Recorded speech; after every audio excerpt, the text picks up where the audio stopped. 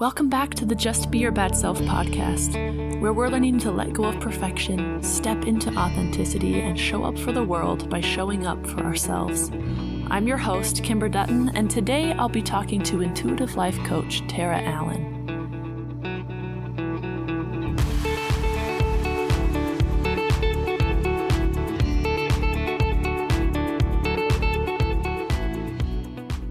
Before we jump in, I just want to thank you for listening, for subscribing, for reviewing, and for sharing this podcast with your friends and family. This podcast has been getting an average of 150 downloads a week, ranking us in the top 25% of all podcasts within just 2 months of the airing of our first episode. That is all due to you fabulous people, so thank you so much. And please keep sharing. It's the best way you can support the podcast, and it is so appreciated. And with that, I'll introduce today's guest. Tara is a creative life coach specializing in deep transformation, coming out, and radical life transitions. After discovering her queerness in her mid-30s, she summoned the courage to change her entire life from rock bottom on up. Now she's committed to helping others recognize that it's never too late to step into the story of their dreams. Today, we'll be talking about relationships that change us, respecting the authenticity of others, and choosing to honor ourselves by living our most authentic life. Tara, I'm so excited to have you on the podcast today. Hi, Kimber. Thank you. I am super excited to be here. So let's have you introduce yourself, maybe just touch on what you do. Okay. And then I want to hear your story. I've heard bits and pieces, and I want the whole shebang in detail because I think it's such a cool, fascinating story. Sure. Okay, so what I do many things, but my favorite thing is that I am a life coach. And I think I have resisted that for a long time because I think it can sound kind of goobery or people think it's sort of cheesy or weird or something. But I love it. And to me, it's the closest thing to magic. I just think that when you can help people see patterns that they've had in their lives, maybe their entire lives, and then something shifts and they're able to move past that, I think it's the most magical thing ever. So life coach, I don't know, life coach, good witch. Yes. That all of that sort of thing.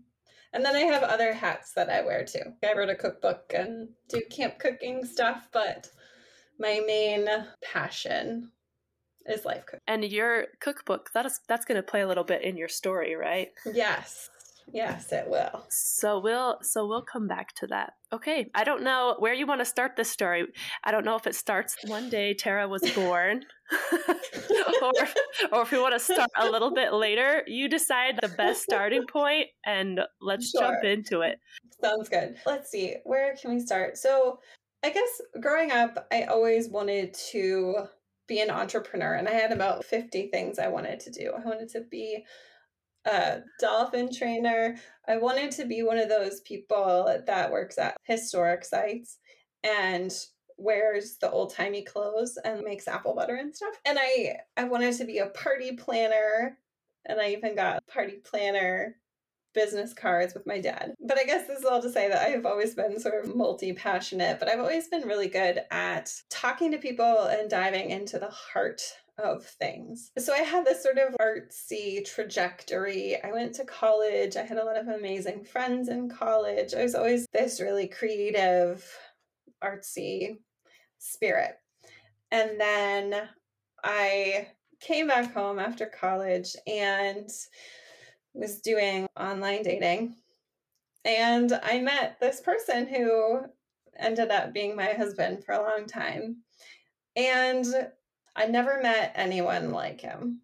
And it was sort of getting sucked into this world I'd never experienced of big dreams and big goals. He had a house and a car and went on motorcycle trips and did all these really big adventurous things. We ended up dating for, I don't know, a couple months when he asked if I wanted to sell everything I owned and go biking around the world with him. And I did.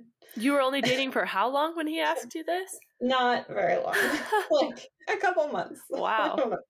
So it was a whole big learning experience. I was not a bicyclist. I was not a camper. I'd camped maybe twice ever. And it became this whole epic thing that we did together. And it was hard and we learned a lot. And it was a big part of my life. I was able to rise to the occasion of doing this really, really hard thing, even though it wasn't something that I initially loved. But it was this hard thing that I did eventually fall in love with it and did a lot of cooking on the road. I had a camp stove and I would make stuff every night. And it was amazing. And we blogged about the whole thing, blogged about the whole trip, took photos of the whole thing. What year was that you did all this? That was 2009 to 2011. And then got home and had a lot of re-entry difficulty. It was just hard to figure out what you want to do after you've done something so big and so specific for so long. But I'd always wanted to start a homestead to live off the land. And Tyler got on board with that dream. And because he was very good at making stuff happen, he made it happen, and we got land. And at the time, it felt a very long process. It felt we were looking for land forever. And it was just, I don't know, less than a year, and we were already moved on to the next big adventure.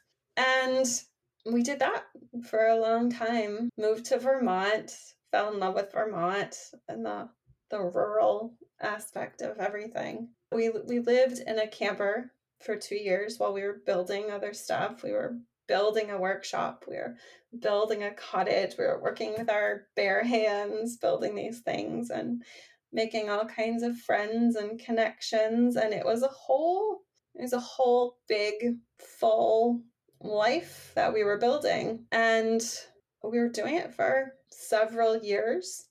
And I don't know, as we kept going, everything started to change a little bit. And so it was just so hard. It was so hard, but not in a way that had daily payoff. When we were on our bicycle trip, it was super hard, but every day we'd meet people and they'd be so happy and so generous, and we'd get to have these experiences.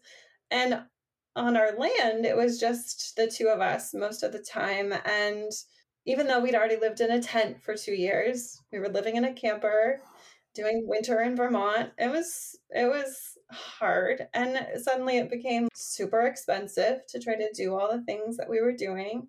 And it just became almost this albatross, almost this never ending pile of work and things to be done.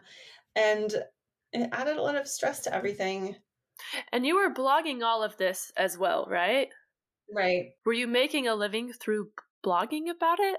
No, not at all. It was never a money-making thing, ever. But Tyler was doing computer stuff and had this consulting business and was getting more and more successful. But it was a hard position to be in because we needed at least one of us to be working on the land all the time. And Tyler was earning the income and I was working on the land and also trying to do this cookbook thing.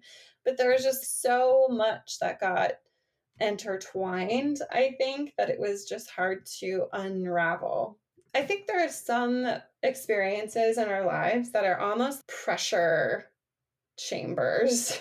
How diamonds are made, I actually don't really know how diamonds are made, but there's something involving pressure. There's a whole lot of pressure, and then this diamond pops out.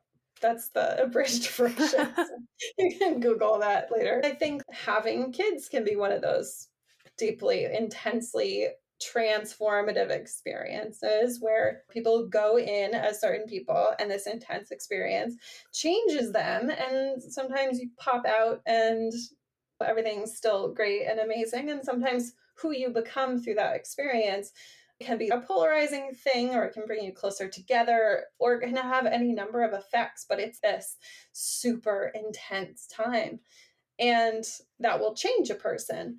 And I think our bike trip was this super intense time that changed us in a way that brought us closer together. And our homesteading project was this super intense time that ultimately helped us discover who we actually are and what we actually want in life. And we ended up eventually going separate ways for multiple reasons. It was just one of those super intense experiences that changes you. That's part of the story. And at some point in all of that, you and Tyler got married, right? Yes. Okay. Yeah. So we started calling each other married while we were on the bike trip. And then when we got home, we officially got married, which was a sweet little thing where we biked to the courthouse. Aww. And it was very cute. And I had a peony and a little black dress with pockets, and we biked to the courthouse and got married. And that was something that had been really important to me at the time, and I don't think that was important at all to Tyler. But we did it, and so we were together for 11-ish years. What a hell of an 11 years. We've had so many adventures, and Tyler and I still talk all the time. And I just think that we would not have been able to become the people we are without the other. There's just no way. Talk about intense experiences that change you. The two of us together, people call us a power couple. We did a lot together. We were very visible and had all these adventures. And we changed each other, and I think made each other better people. But everything changed pretty dramatically. I don't know how to pick apart those changes, but can I tell you one story? Of course. Okay. All right. So this was in 2016, and I was super into food and food blogs. And this woman that I followed, Molly Weisenberg or Wisenberg, I don't know how you say it, she had kind of stopped posting for a long time. But she had a husband and a daughter, and she lived, I think, in Seattle or something. And she came out of the woodwork one day with this blog post about how in her mid-30s, she had basically her sexuality had shifted, and a lot of things in her life had changed. I think at this point she was divorced, but still co-parenting their child. And she was madly in love with this person. And they had this photo. It was one of those photo booth photos. And it was Molly and this person who was maybe non-binary or just more androgynous.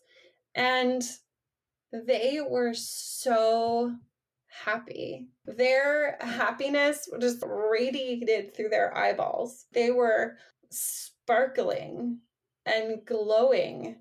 And I saw that and I was just like, oh shit. Like, it hit me like a punch to the gut. It was not, oh yay, look at you go. Good job. How empowered. You're so good. It was like, oh. And I couldn't follow her after that. I didn't follow her on Instagram anymore. I didn't follow her on her website because it was so scary for me to look at that photo and be like, oh God, I want that. I've never seen a photo like that. That struck me. That photo did.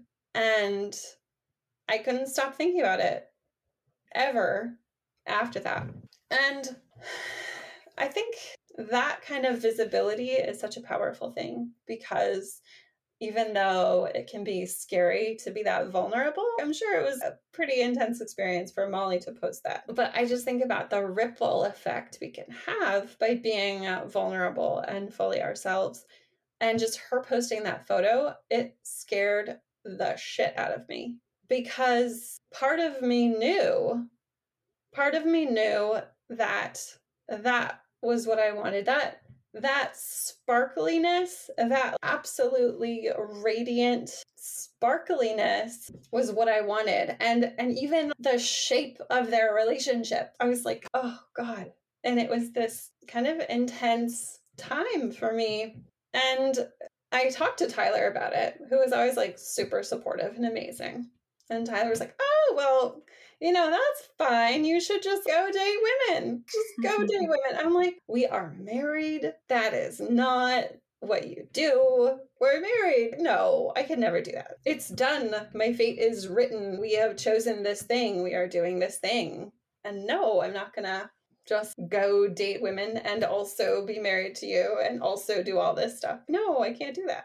But it was really sweet that Tyler was so supportive. And I couldn't forget about it. But it was interesting because I already knew that I was kind of maybe sort of interested in women. Years prior, I was dating somebody else.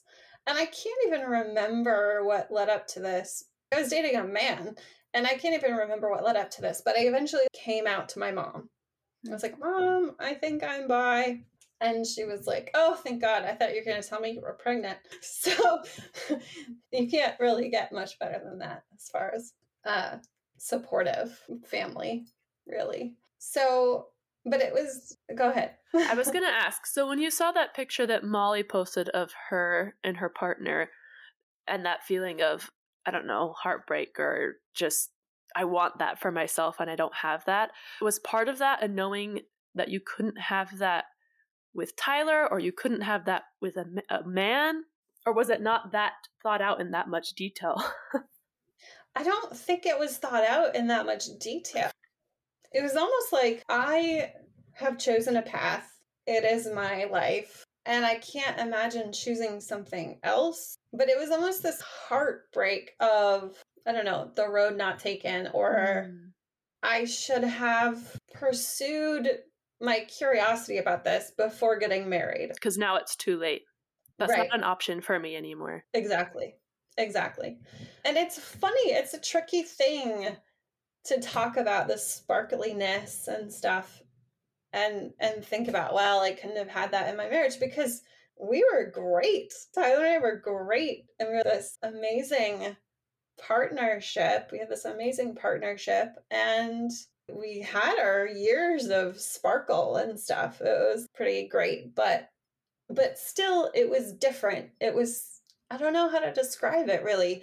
Maybe that, I don't know, I think part of it had to do actually with just growing up, being an older person, knowing myself more than I had years prior. It's such a weird thing, and it's hard to describe how you can have this great partnership and amazing marriage and have all these thousands upon thousands of memories and photos of these epic adventures, and also simultaneously come to the realization that maybe there is something else out there for me that feels more true to myself. There's a Buddhist story that I love that talks about building a raft to get across a river. And the saying is that you don't need to carry the raft on your back. In other words, you build these rafts to get across the river. Once you're across the river, they help you get there, but then they just kind of weigh you down as you keep going. That's what came to mind as you're talking, is this relationship you had with Tyler was good, and you changed each other, and you made amazing memories, and you had a good relationship. But during that relationship, you were also both changing and becoming different people and needing different things. And it sounds like there came a point where it was time to take the raft off your back and move on to the next phase of your journey. Yeah, for sure. And throughout this process, eventually come to the clarity that I can't be that raft for Tyler either. Tyler's got his own journey and I've got mine, and this constant need for adventure to me is utter exhaustion. We did the bike trip. I learned to love it. Let's go on another bike trip. But that's not what it was at all. It was, what's the next thing? What's the next thing after that? What's the next thing after that? And coming to the realization that I'm not this person for Tyler. And Tyler needs to go off and experience new things constantly all the time and have an amazing time doing it. And I'm much more settled, and we can just let each other be the humans that we are. But let me go back a little bit, because a lot happened in that time, that since I had the oh shit time. And then when we eventually decided to, I say part ways, but it's just do different things with our lives, choose another life track, however you want to say it. It was a hard time because everything was so expensive. The homestead was expensive to try to do the things we wanted to do. And all of that financial pressure was on Tyler because Tyler's job was able to be done from anywhere. And if I got a job somewhere, then we wouldn't be able to go anywhere and do all these big adventures. And it was this whole negative feedback loop of, okay, well, then I can't contribute because I really will need a job to contribute. So it was a crappy feedback loop to be in. But eventually we had this really intense summer, which was 2018, where we just started to basically question everything, our happiness, what we wanted. And Tyler, I don't want to say came out because that's not the right wording at all. It was sort of stumbled to the realization that he was maybe polyamorous, maybe wanted an open marriage, didn't really have the words to talk about it. And so that summer, we dived into it hardcore. But basically, this idea that we can love multiple people, that we can have different kinds of relationships that are still equally valid, that just look different. And there's a vast spectrum of humans in the world and human experience, and he wanted to experience more of that. So, given my 2016 experience, one might say that I was happy or excited about this, but this was not at all something that I was happy or excited about. It was devastating.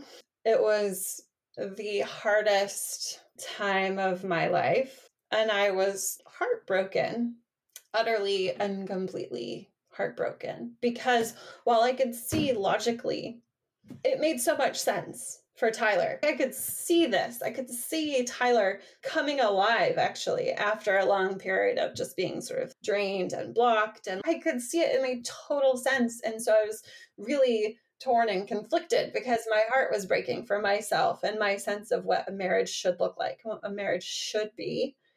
Utterly devastated.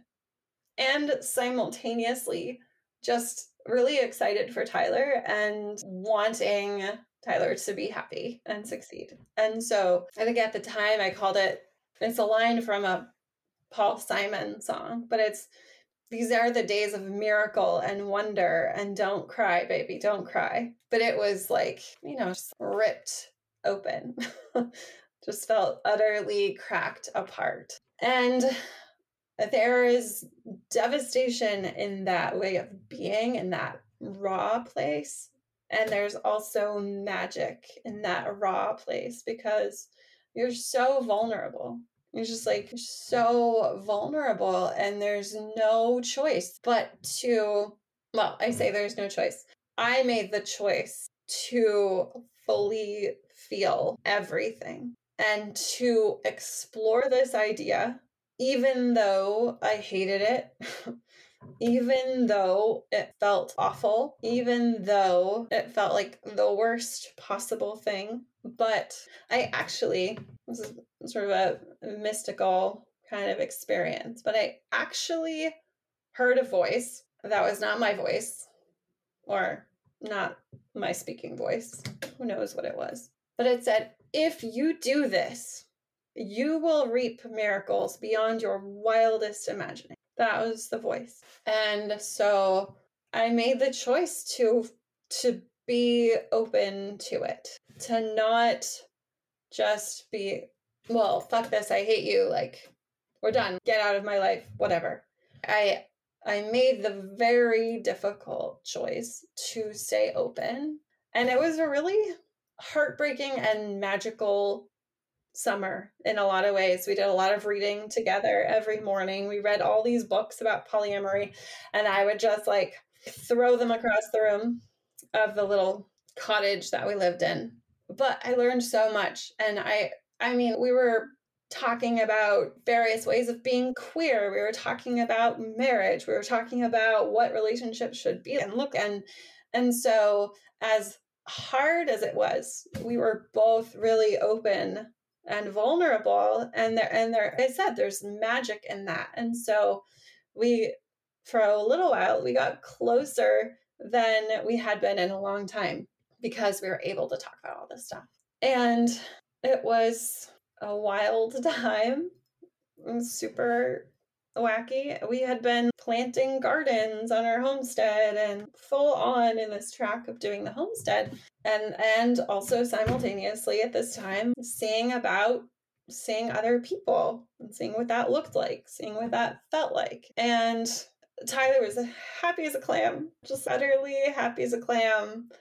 And it makes sense. It makes sense for him in that context. It was just cute. He was just utterly thrilled and playful and all of these things that I hadn't seen in a really long time. And meanwhile, I was also heartbroken and devastated, but I made the big, brave, bold move, which in retrospect seems not a big deal at all, but that's not where I was at the time. I made a profile in OkCupid, and I made the vulnerable decision to state to the world that I was open to dating women. And it was my chance to do that. And I really think, I wish I could say that I was just such a strong badass that I would have gotten to this place on my own. But I don't know that I would have. I don't know that I would have. Without this adventures in having an open marriage land, I don't know that I would have, because I was so ingrained in these beliefs that were just seeped in these ideas of what marriage should be, of what partnership should be, of what a husband should be, what a wife should be. And I couldn't without Tyler was very good at stirring up the pot and sticking a flag in the sand and be like, we're going to do something different. And so without that proactive opening, I don't know that I would have found the personal power to do that, to be open to dating women. So I'm so grateful. I'm so thankful that we had that time together where we both learned so much about ourselves. And I'm so grateful that we were both supportive of the other to explore that. And I'm so grateful for Tyler's we're going to crack this open. Let's do it. Because I don't know that I would have gotten there. That's the most amazing thing to me, is that you guys were able to, I don't personally know very many relationships that can hold that space for each other, to still be in a relationship, to still trust each other, and to give each other permission to explore in that way. That's pretty incredible. It was intense. It was intense to simultaneously have each other's backs and also be like, I can't believe you're doing this to me. I feel like you're my husband and you're betraying me. It was a lot of feelings simultaneously, but I got to the point where now I've come a long way, but there's such a vast array of experiences and shapes of living available. And even though I was raised in a fairly liberal, open-minded sort of household, even though I had lots of friends who were openly gay, even though, by all account, I quote unquote should have been able to figure this out long before, I didn't. I wasn't able to.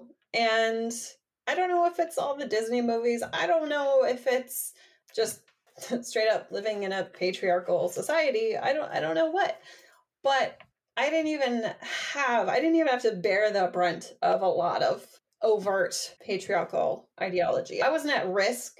I could talk to my mom. I wasn't at risk. My family wasn't going to shun me if I came out. And still, even so, I think probably because of a lack of visibility, we just don't see an image of what can be possible.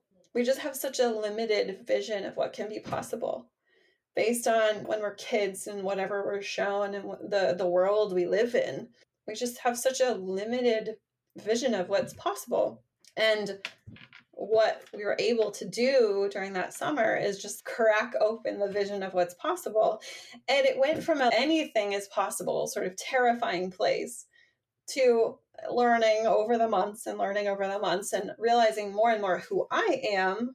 And it's okay, I am actually a person who doesn't want an open marriage, but I was able to immerse myself for long enough to sort of open my mind and shed the layers of societal expectations so that I could do what I needed to do. So I did the big, brave, bold thing of putting a profile on OkCupid and said I was open to women. And I want to say it was not very long later that I was matched with my partner, and I saw her photo and I was like, that one. And we started talking, we started texting. And you know, I said before, I'd never met anyone like Tyler. This was like, I'd never met anyone like myself. Oh. We could see each other on a deep level. And we just started talking, and it changed everything. It changed everything. And we had our first date, and I was so nervous. You mean I'm just supposed to drive to your door and knock on your door? You got to be kidding me. I rode a scooter across the Sahara Desert, and I cannot knock on your door. I cannot do it. But it was just a really magical thing. And we had our first date and we kissed, and it was coming home. It was every single romantic movie explanation of how it feels to meet your person. It was, here we are. We're just us. This is us, and this is how it's going to be. This is just how it's going to be. You and I, we are going to be together. And it was magical. And is this also the first time you'd been with another woman? With her? Wow. So I'd gone on, I don't know what you mean been with, but I had been on a date with one woman prior to her. Is this the first time you kissed another woman? Mm-hmm. That's magic. That's cool. It was magical. And it's funny because it's, again, with when I came out, I didn't know my entire life that I was gay. I had no idea.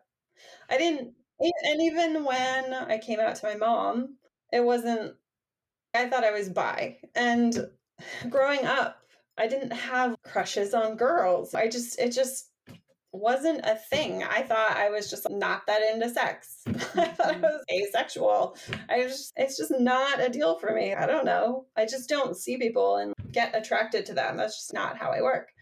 I don't know. Maybe my sexuality is very specific. I don't know, but... Well, I was just today, so interesting you bring this up. I was just today reading an article that's talking about compulsory heterosexuality, especially when it comes to women, because there's just this line: compulsory heterosexuality is exactly what it sounds like. Being straight is something our culture tries to force on us. It affects people of every gender, but it's mostly been studied as something that affects women because compulsory heterosexuality easily ties in with the misogyny that causes women's sexualities and even identities to be defined by our relationships with men.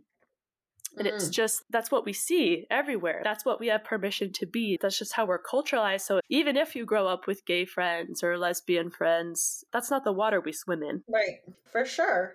I remember Tyler and I are good friends with this woman, and she was going on a coming out journey of her own around the same time that Tyler and I were trying to figure out our marriage and stuff. And she and I hung out one night and we were watching this lesbian romantic comedy, and it was the first time that either of us had watched a lesbian romantic comedy. I was like, I didn't even know these existed. But I was also so bitter at the time because I was going through all of the open marriage stuff too. I was like, God damn it, even lesbian romantic comedies don't have what it looks like to have an open marriage. Like, that's not even visible. So it was simultaneously fun and liberating, and also super frustrating, because even that was not accurate to what was going on for me. But I just want to say that even though the open marriage thing and the polyamory thing was super hard for me personally, I was super clear that it really resonated with Tyler. And I just want to be really clear that, like, it works for some people. It works for people. And it is less about a structure and more about a heart orientation. And sometimes it can be about a structure too, but more about heart orientation. And I thought it was something I could do. I thought, I'm going to put on my profile that I'm happily married and I'm in an open marriage and I'm interested in women. I thought it was something I could do. And eventually I realized it was a heart orientation, and that wasn't my heart orientation. What do you mean by that? Have you ever seen Game of Thrones? No. Okay. I'm sure a lot of people listening to this have, but I have not. All right. So I'll try to give you backstory. Maybe it won't make sense. Either way, it's fine. So there's this character that everyone calls Hodor. And you don't know why he's called Hodor. And then finally at the end of the whole show, you realize why. It's because he had to like hold this door open, and he got stuck in this loop of hold the door, hold the door, hold the door. So then eventually the only thing he could say is hold Hodor. So that's the only word he says. So that's why people call him Hodor. But he's holding this door open against all the... this might be totally wrong. This is what I remember. He's holding this door open with all of his might, and it's trying to close. This door is trying to close, and he's holding it open with all of his might, holding it against the forces of, I don't know, evil or something that are trying to rush in. Or maybe he's, whatever it is, it has to do with holding the door, either trying to protect the people that he loves or trying to hold it open to prevent evil from coming through. But either way, it's this epic holding of a door with every ounce of his strength. And for me, the idea that I could see multiple people and have it be great in different ways and be super valid in different ways, a lot of people can do that, and that's great. For me, it felt like holding the door. It felt my heart doorway is a very monogamous heart doorway, and trying to hold it open for these different relationships was exhausting and not sustainable. And it was like, we can love each other and we can be good, but we can't have the same relationship that we had before. For me, one person gets to be my person. And as much as some people can do that with multiple people, I just can't. I just couldn't do it. I couldn't have the same relationship with two people. I couldn't bare my soul to two different people. It was like, no, she is my person, and now we are family. But I love you, and I want you to be happy, and I want you to do the things that you want to do, but I can't. I'm not the same now. We've done this pressure chamber of change and cracking apart, and I can't be that person for you anymore. I'm just not. I have shifted. This circumstance has caused me to grow and change, and I am no longer that person. So that was a really hard thing, especially for Tyler, who is capable of having all of these joyful, really exciting, intense experiences with people. But I was trying to decide what to do, because it got to the point where on our second date, Aaron and I were talking about soulmates and Plato's halves. And she brought it up, talking about Plato's halves. And I was talking about how funny you should mention Plato's halves, because ever since we met, the word soulmate fell into my mind, a falling leaf, a leaf falling from a tree. And it settled in my mind, and I can't get it out. I don't want to get it out. It's just there. And so then it became, all right, how do we navigate life? How do we do this? I have this whole life, this whole track, this whole trajectory. I went from my life's path is set. My course is charted. There is nothing else for me. I've made my choices. Anything else is too late.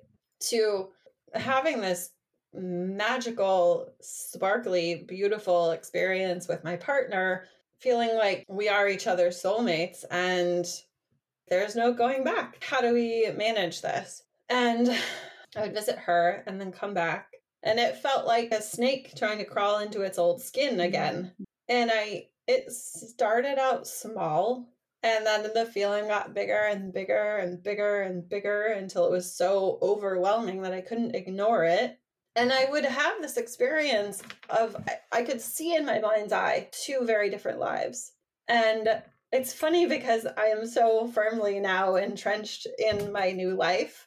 And it's funny to look back and see how it was once just a vision. It was just a vision, and it was not a certainty at all. I almost didn't choose this life.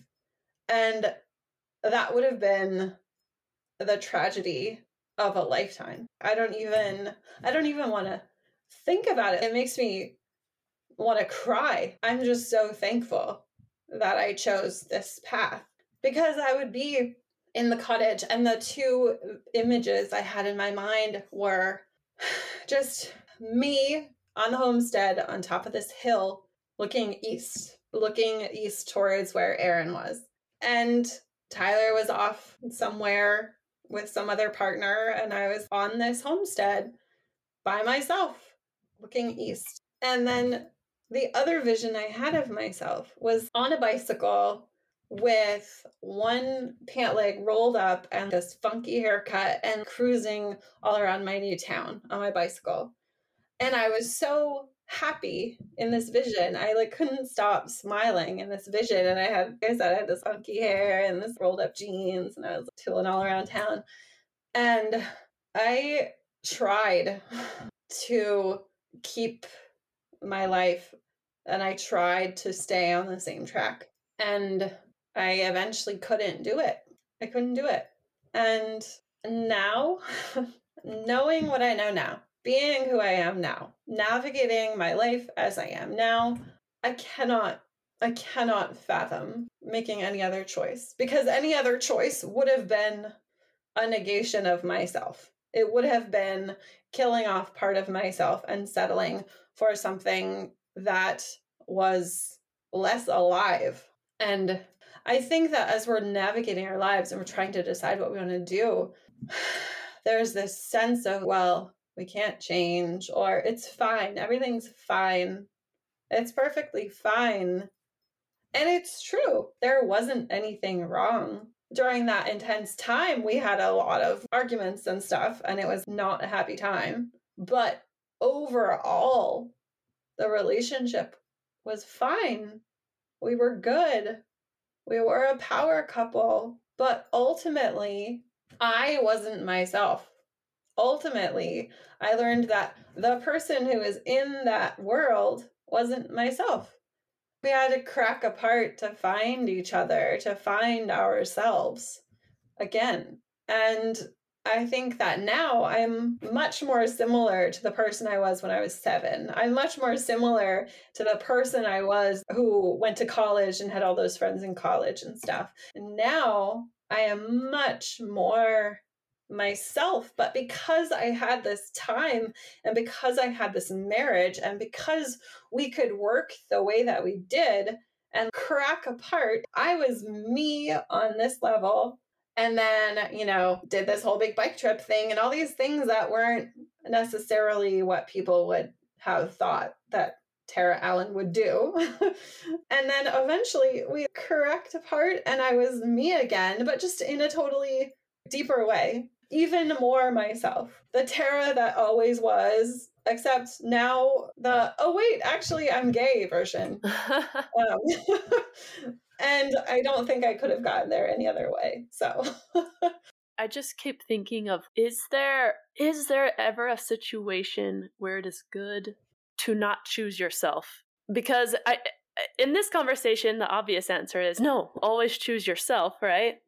But a lot of people listening to this are thinking, well, my situation's different. I have kids, or that wouldn't be accepted in my culture, or whatever. Is there a point where it's, in this case, better to forget who you are and stay in the trenches? I mean, it's so hard. Now, on the other side of it, I'm like, well, what is your life worth to you? What is your power worth to you? What is your self-worth to you? Because I think the world needs people who have come the fuck alive in order to make true change. But that's coming from where I am now. That perspective is coming from where I am now, having made the choice that I made. Would I be able to find happiness in my other life? Sure, absolutely. It was great. It was fine. We were happy. But knowing where I am now, I have no other words for what was then other than less happy and less alive. But I wouldn't have said that then. I would have said that we're great. Everything was fine. So it's really hard for me to say, and from which perspective to say it from. And we didn't have kids in our marriage, so I can't speak to that. But I will say that I think I can't tell anyone else what to do. I don't know. I have no idea what anyone else should do with their lives. And I don't, as a coach, that's not what I do anyway. Like, that's not my telling you what you should do with your life, is not at all what coaching is. But I will say that I'm just so grateful for people like Glennon Doyle who model what family can look like, who model what divorce can look like, who model the fact that we can have family that doesn't look like a mom, a dad, and 2 kids. Whatever. We can have a more expanded version of family, and we can reclaim what divorce means and own it. You can be divorced and still love your ex. You can be divorced and still want your kids to grow up with this person. You can love your ex and still want them to remain family. And it can look like whatever is most empowering. One of my favorite Glennon Doyle quotes is when she says something about, in our culture, we've been taught that a broken family means divorce. But really, a broken family is any family in which one of the members of that family has had to break themselves into pieces to fit into that structure, that family structure.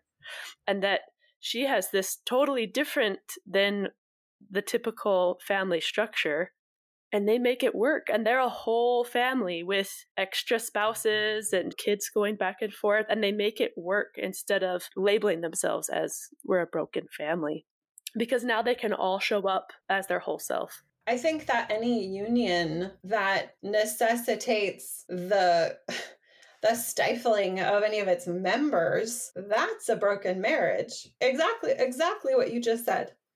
Exactly what you just said. So this is a good little segue into your coaching. So what do you do with your clients? What are your methods? What is this magic you speak of? Sure. Well, okay. So there's this quote that I love from this book I haven't even read, but it says, "We are all stardust and stories." And I think that there's something so true about that. The stories part, the stories. Who are we really? Who are we really? Are we the thoughts in our head? Are we the habits that we have that are created from the thoughts in our head and our emotions? What even are we? I think that we are stardust and stories. We have so many narratives going on in our head all the time. Oh, I can't do that because I'm not smart enough. Oh, that type of car is just not for me because everyone would hate me because rich people suck. All of those stories. So what I do as a coach is a lot of listening and reflecting and really helping the client pull out these stories. And we can look at them together and say, is this story worth keeping? Is this story accurate? Is this story true? Is it worth living by? And if not, how can we change it to create it into something that is more empowering? And it really depends on the client also, but it's a lot of listening and reflecting and almost creating space for someone to go through thought processes on their own. Because if I come in and I'm like, you know what you should do? I can see that you're really good at this. You should do this thing, X, Y, and Z. And it's really, I think it's dishonoring to the person who knows their self the best and the most.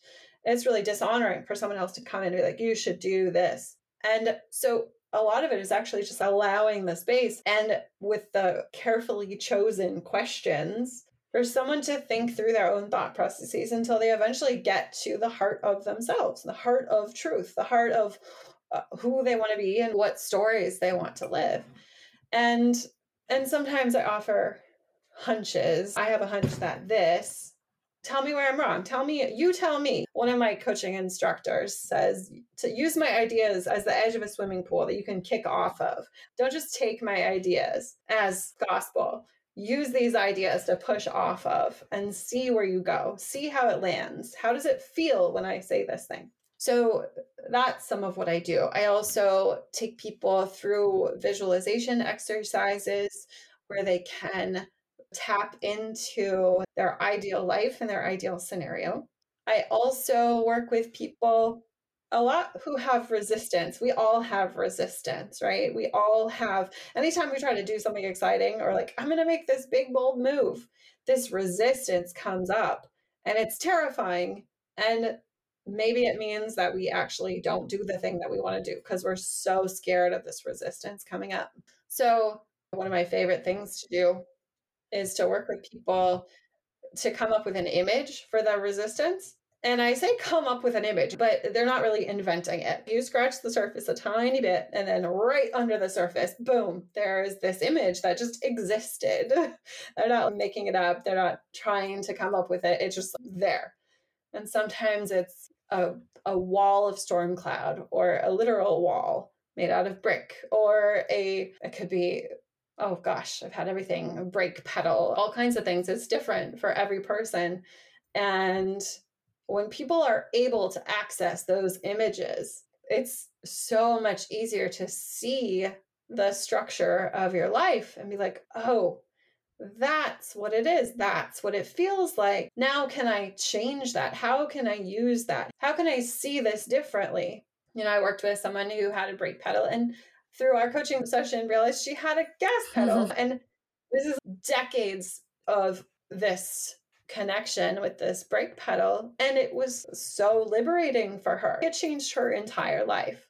In this, I think she came to this realization at minute 40 of our 60-minute session, but it's creating lasting, intense transformation in a very short period of time, or at least it can. So that's a little bit about coaching. And I bear testimony that you're an amazing coach because you're my coach. So I've seen you work your magic.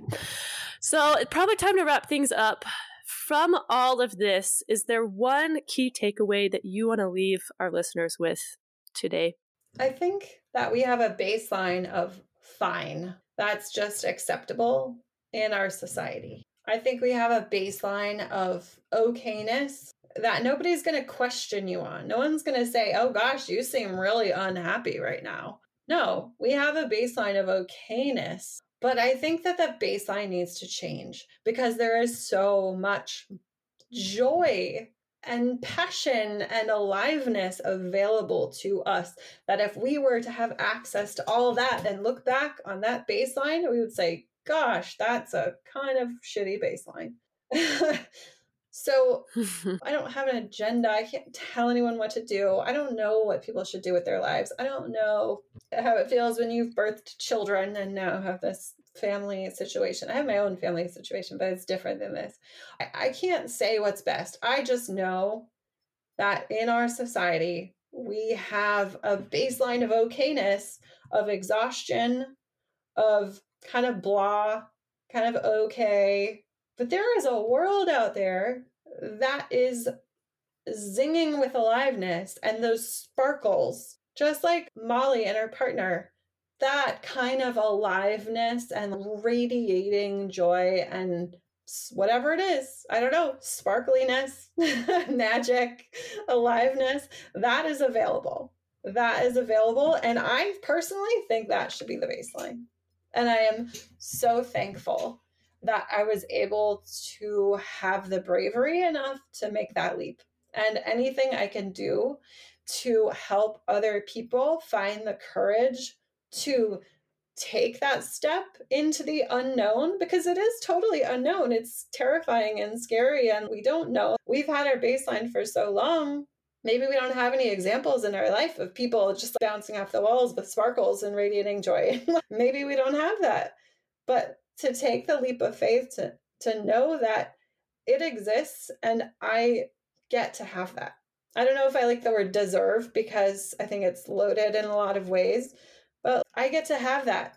I am a human being in this universe, and I know in my heart, even if I can't see it, I know in my heart that more is available to me, and I get to have that. And I choose myself.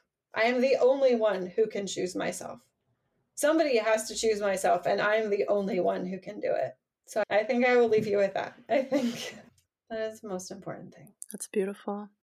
To book a session with Tara, go to her website, www.stardustlifecoaching.com, or just use the link that I've included in the show notes. And for $25 off a session, you can use the code BADSPACESELF.